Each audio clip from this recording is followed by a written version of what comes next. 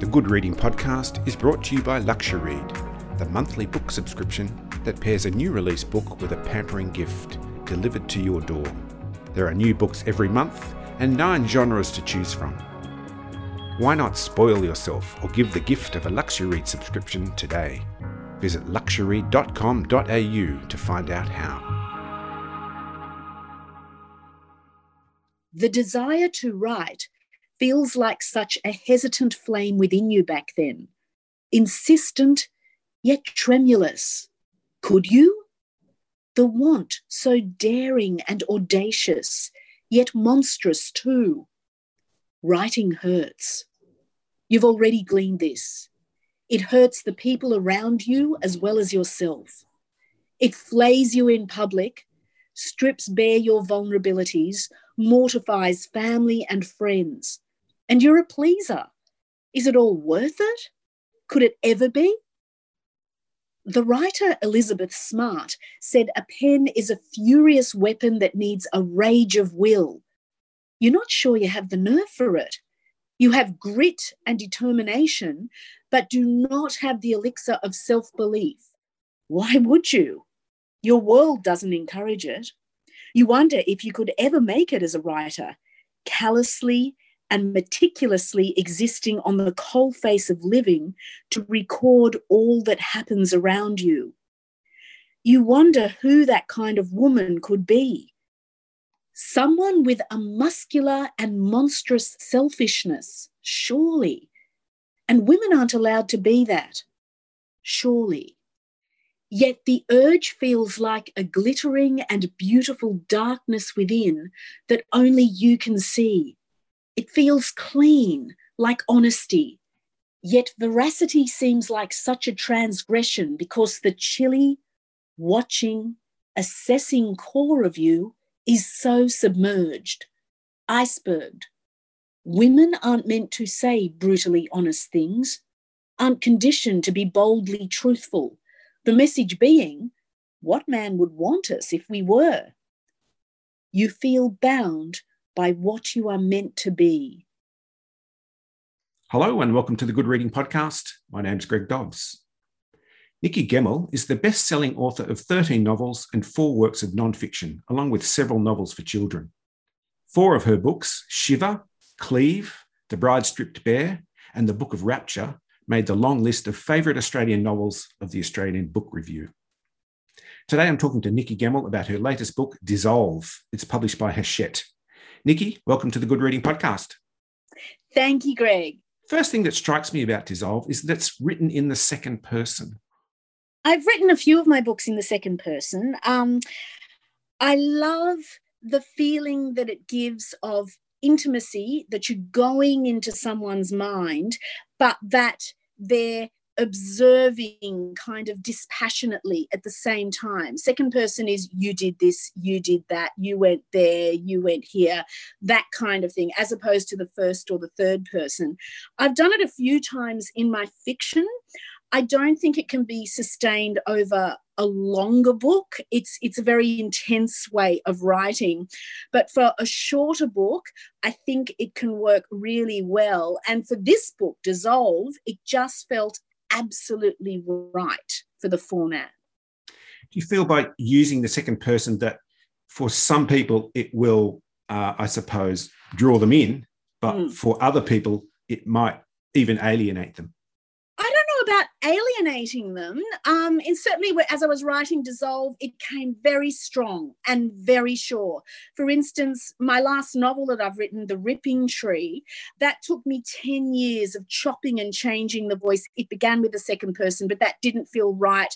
It was kind of pushing away the reader. I ended up with the first person because that was more a diary format, which drew the reader in. But with Dissolve, I just felt for what I wanted to say in this book, which is kind of intimate, but also looking at the wider picture, and I didn't want it to be too indulgent. The second person felt absolutely right and kind of mesmerizing in a way. So my whole intention with writing second person was to draw the reader in. Let's get into what the book's about. And it comes across as a memoir, although that's not really said anywhere. Is it a memoir? You know what? I didn't think it was a memoir at all as I was writing it. I have written a book after, which very much felt to me like it was a memoir. That was about my relationship with my mother. This one feels more like a dispassionate meditation or exploration of women, creative women in relationships with creative men, a meditation on love, heartbreak, sex, power, equality, inequality, the Me Too movement, so many different things. Yes, my own story is threaded through it, but I'm looking at a lot of other stories encompassing a lot of other creative women who are in partnerships with creative men at some time in their lives. So I wouldn't say that it's a memoir. I would shy away from that. For me, a central anchor for this book was a relationship I went through in my mid-20s. Before I settled down with my married life, my heart was broken. I fell in love with someone, a writer, a fellow writer. I was just starting out. And that relationship, I was going to get married to him, and he jilted me, not at the altar, but almost at the altar. At that time in my life, it was a devastating thing for me to go through. It felt like failure, humiliation. I had completely lost control of my life. I was suicidal. It took me a good 3 years, perhaps, to haul myself out of the pit of heartbreak. But I'd never written about it. In all the different things I've written over decades of writing, it just felt too humiliating and too difficult and too hurtful. But there was something I don't know, with the last couple of years, the Me Too movement, I'm approaching the menopause myself. I found that very liberating and freeing as a woman. And I just looked at that whole episode in my life when I was a young woman in a different way. And finally, I felt like, yes, I really want to write about this. But what I had, Greg, were journals from that time. I've written journals since I was about 14, and my English teacher in year 8, she handed them all out to us, and these blank journals, and she said, fill them up. I'm going to collect them every Friday. I'm not going to read what's in them. I just want you to, write something. That began a habit that's lasted a lifetime. So all during my relationship with this man, who at the time was the love of my life, I was writing everything down. I was coldly, forensically recording the whole thing. So I've got conversation scraps in there. I've got observations. I've got my emotional state. For years, I wasn't able to go back to those journals and read because it was just so raw and so painful.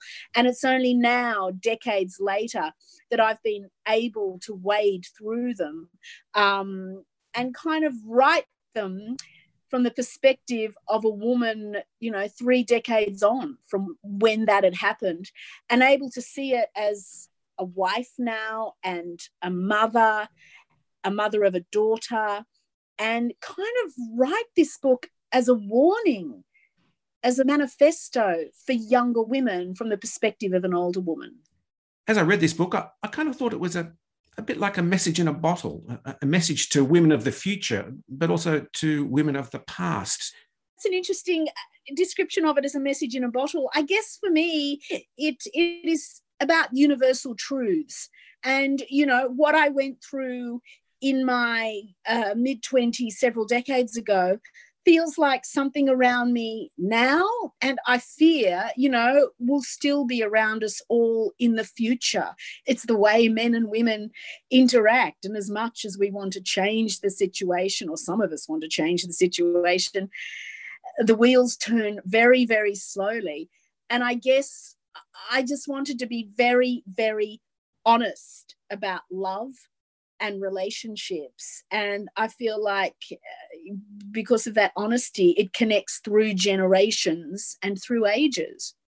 As I was researching for this interview, I came across something that you'd written, which was called Nikki Gemmell Shares 50 Thoughts on Turning 50.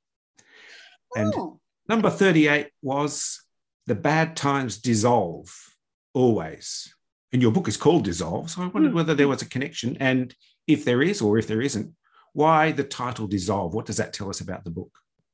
Greg, that's so interesting because, you know what, when I was thinking of this title, and this one, Dissolve, came really strong in terms of some of my titles, they just never land. And then they go off to marketing departments and sales rep departments and all the rest of it. And I find that the title that I end up with one of my books is not something that I've thought of at all and don't particularly like. But with this one, I came up with it. It felt so strong for this book. I kept it all the way through. And I wasn't thinking in terms of bad times dissolving, which is very interesting because that fits with the book too. I was thinking of a woman's psyche and what love can do to us, and particularly strong thinking women.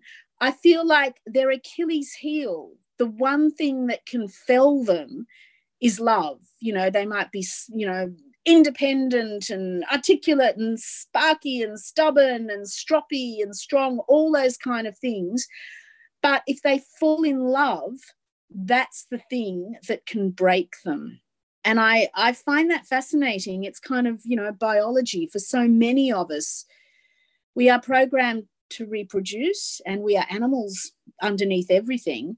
And love will do it to us. You know, in Dissolve, I explore not only my own situation, but I look at creative women in creative partnerships like Camille Claudel, Virginia Woolf, Sylvia Plath, Charmian Clift, Janet Frame, Dora Maar, so many different women.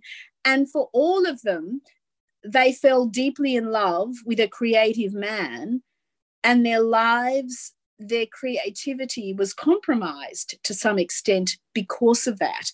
They were dissolved in terms of their true selves and who they really wanted to be. Actually, I shouldn't put Janet Frame in that group. I use her in the book as someone who escaped the immersion in a way. But I was very interested in that kind of context for Dissolve, and that's why I called the book that title. So that's just one of the messages. And there's another one, well, there's many messages in this book, but one that I came across later in the book, and there's a little quote I'd like to read, and just to get your reaction, or perhaps to explain what you mean by it. It goes like this: the journey of these years is a quest into how to unlady yourself.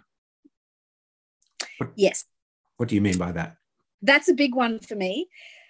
Because I certainly went through it, and I look at all the young women around me. I look at my own daughter, who is so kind of her true self. She's so strong and fierce and sparky. But I think something happens to a lot of females as we go through puberty, as we enter young adulthood. The world around us tries to tell us that we have to be quieter and meeker. We have to reduce ourselves in some way. We have to dissolve, not question the male, not triumph over the male, all these kind of things. And for some of us, perhaps many of us, there's a feeling of losing ourselves. I just feel like this is not who I'm meant to be. Certainly for me, I kind of railed against it for years, decades. I feel like it's only now in my kind of 50s, you know, perimenopausal and grumpy and kind of angry and finally learning the power in saying, no, I don't want to be your slave. I don't want to be your pleaser. I don't want to do all these things that I've done all my life just to please other people. I feel like I've finally found my true self. And, you know, for years, decades, I was changing who I was to fit some societal norm, and it just didn't feel authentic. It didn't feel right. So there was some like inner rage, and all these things Dissolve explores. Is confidence, well, an issue here and part of the solution, if there is a solution? Yes, I think confidence is a huge part of this whole process. You know, for years and years when I was younger, people used to say to me, oh, you've got so much self-belief or whatever. I came across as very confident. That was a complete mask. Imposter syndrome has been a huge bane of my life, my whole life. Even now, it's like I can't write as well as other people. Do I deserve this? Am I good enough? No, I don't think I am. All those kind of things. But you reach a stage where you just have to own it. I feel like for writers in particular, it's all about confidence. And that confidence can be so easily crushed. It was a long journey for me. I began writing in my late teens. This business is all about rejection. You still get rejection, decades down the track. But for me, my confidence was knocked again and again and again. But occasionally I'd get little glimmers of acceptances. And one of my first glimmers was wonderful Les Murray, the poet. He accepted my first piece for his literary magazine. He was the literary editor of it, with the most beautiful acceptance letter. I think I was 19. And it was just catapulted me into a world of confidence that made me believe, maybe I can do this. Maybe I actually can be a writer. And I also came from a very working class world, coal mining family. Both my parents had left school at 16. When I'd said to my dad once, Dad, I really want to be a writer, he just looked at me and went, oh, waste of time that. That was the attitude that I was up again. So it was these little glimmers of affirmation from the likes of Les Murray that gave me this rocket fuel of confidence. But it wasn't until I was 30 that I got my first novel published. I feel like for women, the headwinds are strong against us in terms of confidence. And, we lose our confidence as we hit puberty and go through our teenage years. And I wanted to explore all of that in Dissolve too. I wanted this to be a little gift of a book that I could give to younger women and say, here, it will be okay. You will get through this. My final question is that do you think you've mellowed over the time? Have you matured? Can you choose happiness as you get older? Because sometimes as I read the book, I thought, this is an angry lady. Oh, that's interesting, because it's funny that the female readers that I've had have not said that at all. And maybe it's just they just recognize themselves within it. For me, yes, I've changed immensely over the years. I think the main thing is I've loosened, and that might be motherhood and being married to a good bloke and all the rest of it. I've let go. Yes. I'm happy. I'm glad I didn't write this book 20 or 30 years ago, because I think then I would have been mired in a pit of anger. But now I can look back with perspective and, gratitude for what I've learnt over the years. And I just want to pass some of that on, I guess. Well, it's certainly an interesting and very thought-provoking book, Nikki. So I want to thank you for joining me on the Good Reading Podcast. Thank you so much. It was lovely to talk to you, Greg. Thanks, Nikki. I've been talking to Nikki Gemmell about her latest book, Dissolve. It's published by Hachette and is available at goodreadingmagazine.com.au. My name's Greg Dobbs, and thanks for listening. This Good Reading Podcast was brought to you by LuxuryRead. Why not spoil yourself or give the gift of a LuxuryRead subscription today? Visit luxuryread.com.au to find out how.